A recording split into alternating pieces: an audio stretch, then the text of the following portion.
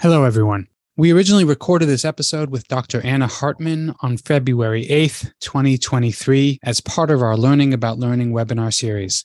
We're delighted to share it with you now as the next episode of our podcast. In this episode, Anna and I spoke about her research into how small children in a number of Jewish early childhood programs think about Judaism. Like some of the other great studies that we've talked about on this podcast, her research design allowed her to listen really carefully to what those kids were saying, even though she did the research during the pandemic and she couldn't even get into the schools. Instead, she had a group of talented teachers gathering the data on her behalf. And the best part is that these teachers didn't see this as some kind of additional task that they had to do, because gathering documentation from their students is something that they already do as part of their regular teaching practice. Anna discovered some wonderful ideas that the students have in their minds. As you listen to the podcast, you'll hear some examples of big ideas, like what Judaism is all about, and also some smaller ideas, like why a challah cover should be fluffy. That's the word that one child used, fluffy. This conversation is particularly relevant to Jewish professionals and Jewish educators because Anna's research is an example of what we can learn when we slow down and listen as carefully as we can to our students or the participants in our programs. Whether those participants are small children or others, we all have theories, we all have ideas, and the best and the most successful education engages with those ideas. It takes them as resources and materials to work with, rather than just mistakes to be corrected or discarded. Thanks for being here, and I hope you enjoyed listening to my conversation with Anna as much as I enjoyed talking with her. Hello, and welcome to the Jack, Joseph, and Morton Mandel Center for Studies in Jewish Education at Brandeis University. My name is John Levison. I'm the director of the Mandel Center, and I'm delighted to bring you another installment in our podcast, Learning About Learning. At the Mandel Center, we are committed to advancing the field of Jewish educational scholarship, especially scholarship on teaching and learning, in order to make a deep and lasting difference on the lives of learners and the vibrancy of the Jewish community. That's our mission. We know that there's great scholarship being done in the field of Jewish education, but it's not always accessible. And even when it is, it's not always obvious why people in the field of Jewish education should care about it. That's what this podcast is about. Making really interesting scholarship on Jewish education accessible and talking with scholars about why it matters. Thanks for being here, and I hope you enjoy learning about learning as much as I do. Let's get started.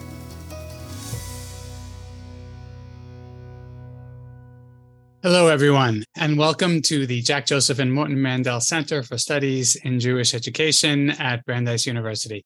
Our guest today is my friend and colleague, Dr. Anna Hartman. Anna has been a classroom teacher and director of early childhood programs. She founded the Paradigm Project, which is a network of people working in and on Jewish early childhood education. And she now serves as the director of early childhood excellence at the Jewish United Fund of Chicago.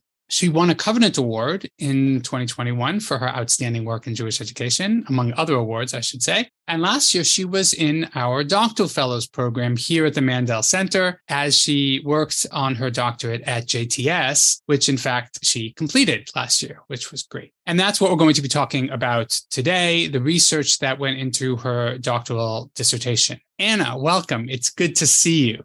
Thanks, John. Likewise. So we're talking about your doctoral research on children's theories about Judaism. And let's start with a little bit of the backstory. How did you decide that you wanted to study children's theories about Judaism? Obviously, from your bio, as I just mentioned a little bit, you've been involved in early childhood Jewish education for a long time. But how did you decide you want to study children's theories? And then tell us a little bit about your methodology. How did you undertake the study itself?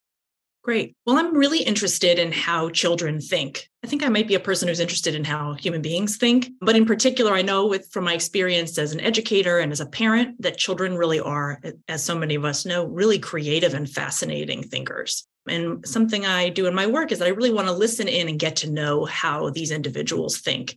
I think that in Jewish education and in Jewish life in general, young children should be considered members of our community. And just like anyone, they have ideas and they have perspectives and they're worth knowing. And I continue to wonder what we might learn when we bring their voices into our conversations. So a little bit about how I did this work. I conducted this study during the pandemic. And the best way I was going to be able to really listen in classrooms was going to be through the children's teachers. I sought out and found 6 teachers in Jewish early childhood centers around the country to be part of my study. Each of these teachers was experienced in the Reggio Emilia approach, and each one had engaged with children in some kind of emergent investigation of a Jewish idea or topic. And the Reggio approach, which comes out of Italy, is a philosophy and a set of practices that many educators in the US utilize. But what's important for this study is that it involves teachers documenting an entire learning investigation. That's part of the process. So teachers who work using the Reggio approach regularly collect photographs and reflections from the children and the adults, and they capture conversations and the children's own words, often with really exact transcripts. Mm-hmm. I collected and I read the teacher's documentation. I interviewed each teacher. I coded the transcripts, coded any of the interviews, and coded any transcripts I had of children's original words. And then in my analysis, I used open codes so that I could develop a grounded theory of children's theories. So in this case, Reggio Emilia, which is a pedagogy, also serves as a really helpful tool for research. In other circumstances, you might have been able to actually visit the classrooms, gather data directly from the students. You weren't able to do that. But through these collaborating teachers, you were able actually to get indirectly, but still pretty close to the children's artifacts and even actually children's words that you were able to gather up. So they were really, these teachers were really like your research assistants. And through them, you were getting to a whole group of kids. So let's think about the main argument from this research. I always want to ask scholars sort of at the 30,000 foot level, what do you want people to know about children's theories about Judaism? I want people to know that when children come into their classrooms, they already are bringing with them certain theories or certain approaches or mental models or ways that they understand things. And these theories really shape what the children can and will learn in the classroom. So when teachers listen to children and when they facilitate a Jewish education that is responsive to those theories that are coming in, children can emerge from these experiences with a new and really vital theory. And that theory is that they have a sense that they can make their mark on Judaism. In Jewish education, I feel like we're always talking about transmitting Judaism to the next generation. But what does that even mean? What does it look like? And I think in this study, we can get the sense that children really are not passive receivers, but rather they're actively involved in receiving and charting a path forward for the Torah and for Judaism. So when you think about the theories, right, and this is for folks out kind of outside this world, what do you mean that kids have theories? Well, kids actually have ideas. They have ideas about how the world works. Some of them are quite sophisticated. Some of them are sort of amusingly off, but still fascinating because that's the stuff that they're bringing with. And you're making the claim that the same thing goes about Judaism, about the nature of Judaism. So can you give us an example? What's an example of a child's theory about Judaism? Do you want me to take you in? Maybe I can take you into one of these studies and we can talk a little bit about it. Does that work? Sure.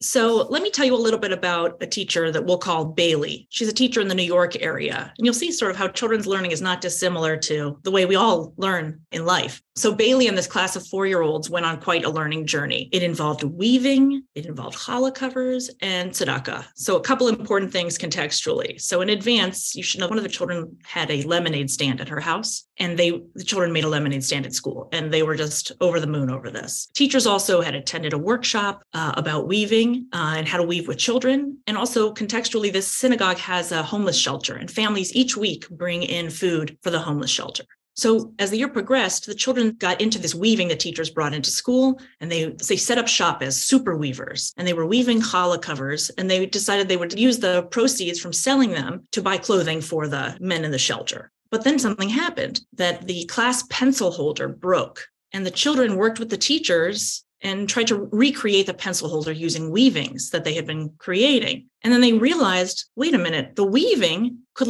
have a purpose. And this was a big realization. And one day, as they were playing around, one of the children placed a weaving on top of the challah in the class on a Friday. And someone said, look, a challah cover. Uh-huh.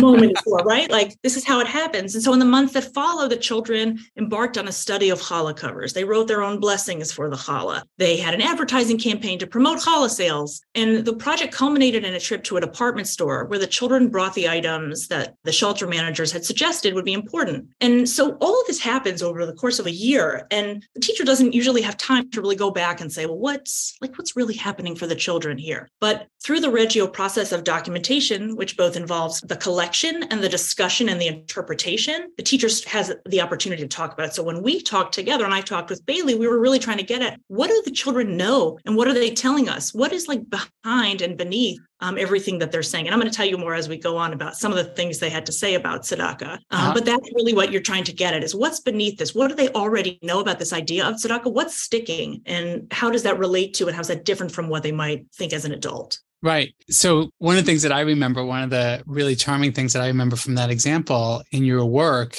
is there was an investigation that the children together with the teachers, there was an investigation of this idea of a challah cover. And rather than saying, there is a preset form of challah cover, in this kind of exploratory spirit, they were trying to figure out, well, what's a challah cover for? And one of the things that emerged from, I don't know how many students, at least one student, that a challah cover keeps the challah kind of warm and toasty and comfortable. And that's really fascinating. I had never thought of a challah cover like a blanket. And so this is like a micro theory. This isn't like a grand theory about all of Judaism. It's a micro theory that the child has, like in that child's imagination, the purpose of a challah cover is to, not that the child thinks that the challah is animate, but that at some level, there's an analogy. I like to be tucked in at bedtime, and I'd like to tuck the challah in with a warm or, comfy blanket. I remember comfy was part of the description. Yes. And fluffy. Fluffy was fluffy. That's exactly it. So what's going on in the child's mind? What are the 10 associations that they have? And actually, what a loving way of thinking about a ritual, something that we care about. We want to make sure that they're fluffy. And the children asked the rabbi, is it a prerequisite, not in their words, does the challah cover have to be fluffy? Fluffy. Saw some examples. And is that important? Right. And, maybe it does, maybe it doesn't, but it's a fascinating question to ask. Well, then what are the qualities, right? What qualities do we want to have in a challah cover if we actually have some autonomy over creating our own challah covers? So along the way, you discovered in this work, among these students in these 6 locations, that there are 4 central themes. There are children's theories about Jewishness, about God, about Jewish ritual, and about tzedakah. Those were kind of 4 main themes that you noticed coming up kind of regularly across these settings. So I want to focus on their theories of Jewishness for a moment. Here's something that you wrote. You wrote, the children in this study seem to equate being Jewish with celebration and action. Being Jewish means that you celebrate Jewish holidays and Shabbat. They actually say things like this. So these are quotes from the kids. Jewish means you celebrate holidays, or Jewish means you get to have Shabbat. So this makes a lot of sense to me, and I can sort of imagine kids saying this. And then once I start to think about it, it's fascinating to me that by focusing on holidays, there's something else that they seem not to be saying. For example, they don't say that being Jewish, or at least in this, in what you have gathered, they don't say that being Jewish is is about being part of a family or a nation, which is like a different conception of Jewishness. So I just want to check, does that seem right to you from the data that you saw? And does your study suggest that, at least for these kids, that they think about being Jewish as doing rather than being in relationship? So I have a few thoughts on this. The first is that this idea of seeing Judaism as action and celebration is very consistent with child development theory in general, right? This idea that through action, a young child develops a sense of who they are. So one of the wise teachers in this study said, there is no cognition without the tangible, without the hands-on. And at these young stages, children are just getting a sense of the various circles in which they belong. They know their parents and their siblings, and eventually they get a sense, oh, beyond that, there's the classroom and my classmates and the larger school. And really only at age 4 do most children really conceive of the world beyond their own neighborhoods. So that conception grows and grows. And you're right, in terms of understanding Jewishness, this study does suggest that the idea of being Jewish, being part of a family or nation, doesn't yet seem to be a part of children's theories of Judaism.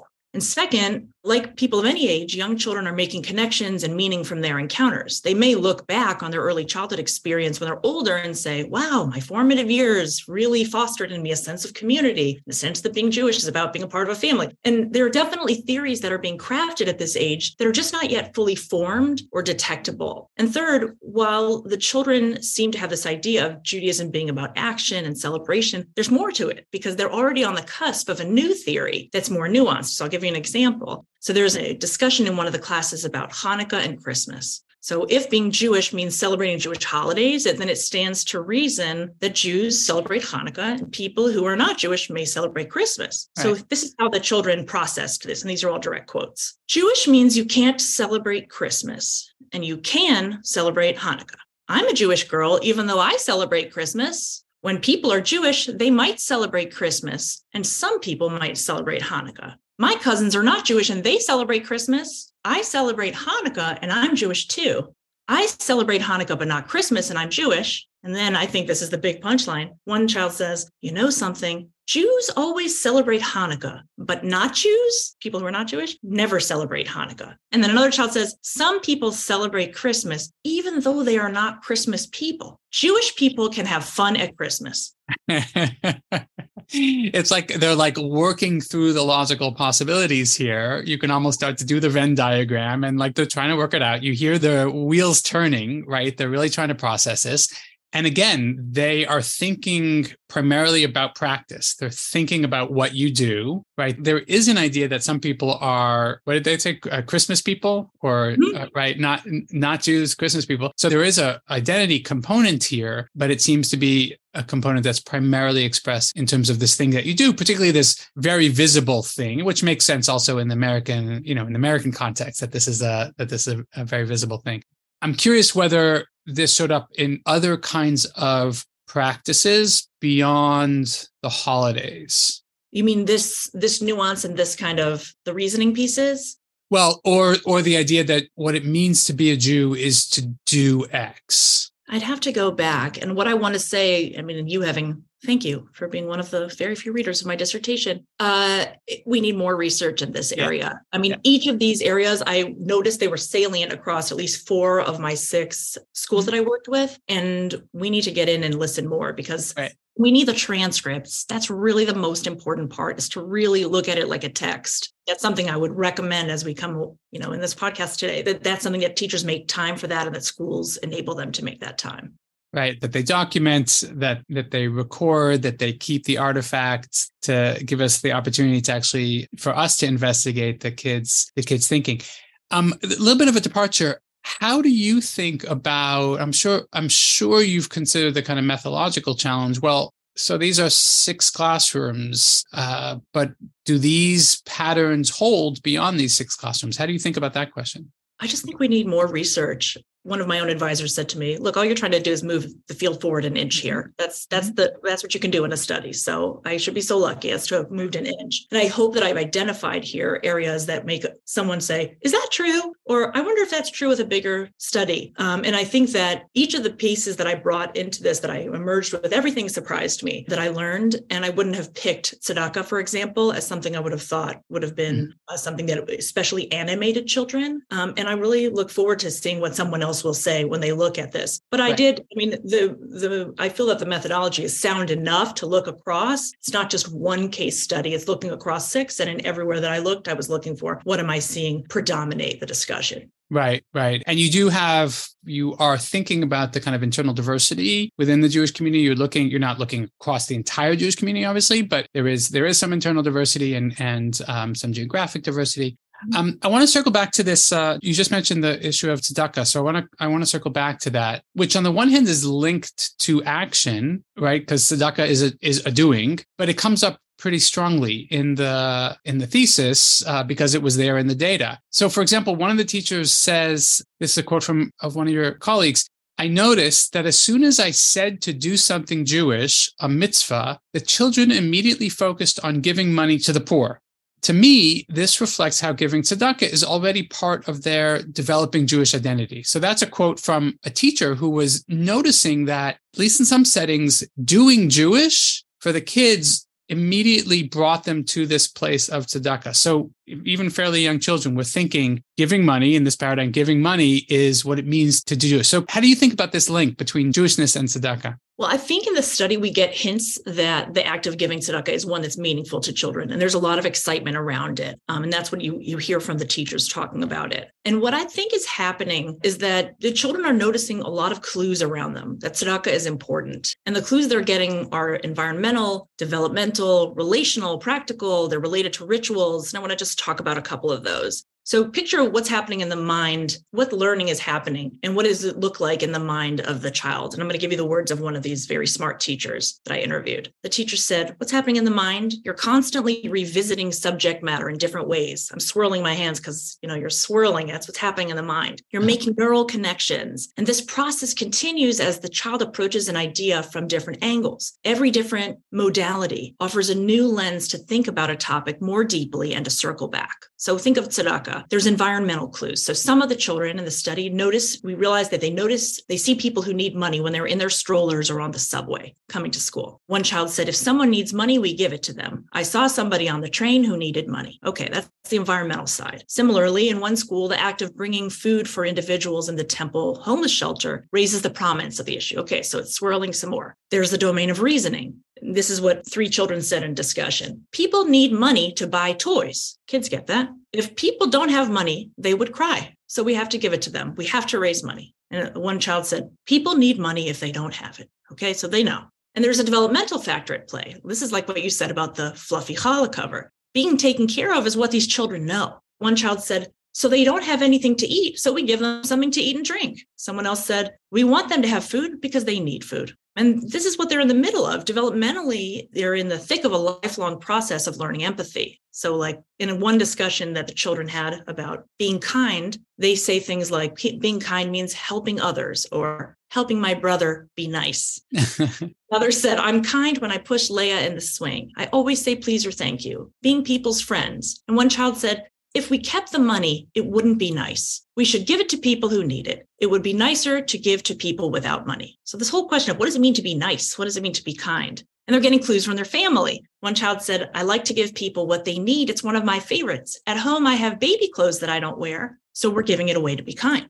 And they're learning through the rituals. They're seeing the rituals really comes up in this study. So they're being asked to give tzedakah regularly in their class, in their Jewish school. And that's really important. Like kids are really noticing patterns and rituals, and they know that means it's something important. And there's a lot of more research on this. I think when I did more research to find out, like, how does this jive with other research on philanthropic giving? There's a lot of talk about how that raising money and giving money with children should be more about intrinsic motivations, and it shouldn't be such a prescriptive moral education. And also, incredibly, there's research into children's charitable giving that says that beginning at this age, at a young age, rather than in the teen years, doubles the likelihood that this will become a habit in adulthood. And what's that about? Is it just the enthusiasm? It's just like children really are wired to this. That's what we seem to be getting from this research. And I look forward to hearing what others have to say as they are looking. Yeah. It's amazing to think. You sort of casually use the term children are wired. I don't think you mean that sort of the human species, but I do think if we think about our contemporary culture, our child raising habits, the language, the conversations that we have, the fact that, children experience people taking care of them, and they may, even at young age, they are aware that not everybody has that, right? What we would now call an awareness of privilege, but they are aware that they, in most cases, they actually have somebody taking care of them, but they know that not everybody gets what they need. And there are real moral theories at work that are being developed. And the wonderful contribution that you're making is one of the wonderful contributions that you're making is to say, this is actually a theory of Judaism. Like, these are very small children, but they very clearly see that this, whatever exactly it means, this is what Judaism teaches, or this is what Judaism is, maybe not even teaches. This is what Judaism is, right? Giving tzedakah is what being Jewish is, about or how to enact it, something like that, which is really quite dramatic. We still operate in a context where a lot of folks assume that children are ignorant and need to be taught a lot of things. But once we start listening in the way, Anna, that you listen to children and you pay attention to what they're actually saying, we realize they know a lot of stuff. there's a lot of material that we can work with as soon as we start to listen. We're almost out of time. We're running up against the time. So I want to circle back about the implications for early childhood educators and the work that they do. And obviously that's a huge question. But what do you think Jewish educators should learn from your work about children's theories about Judaism? And why does this research matter?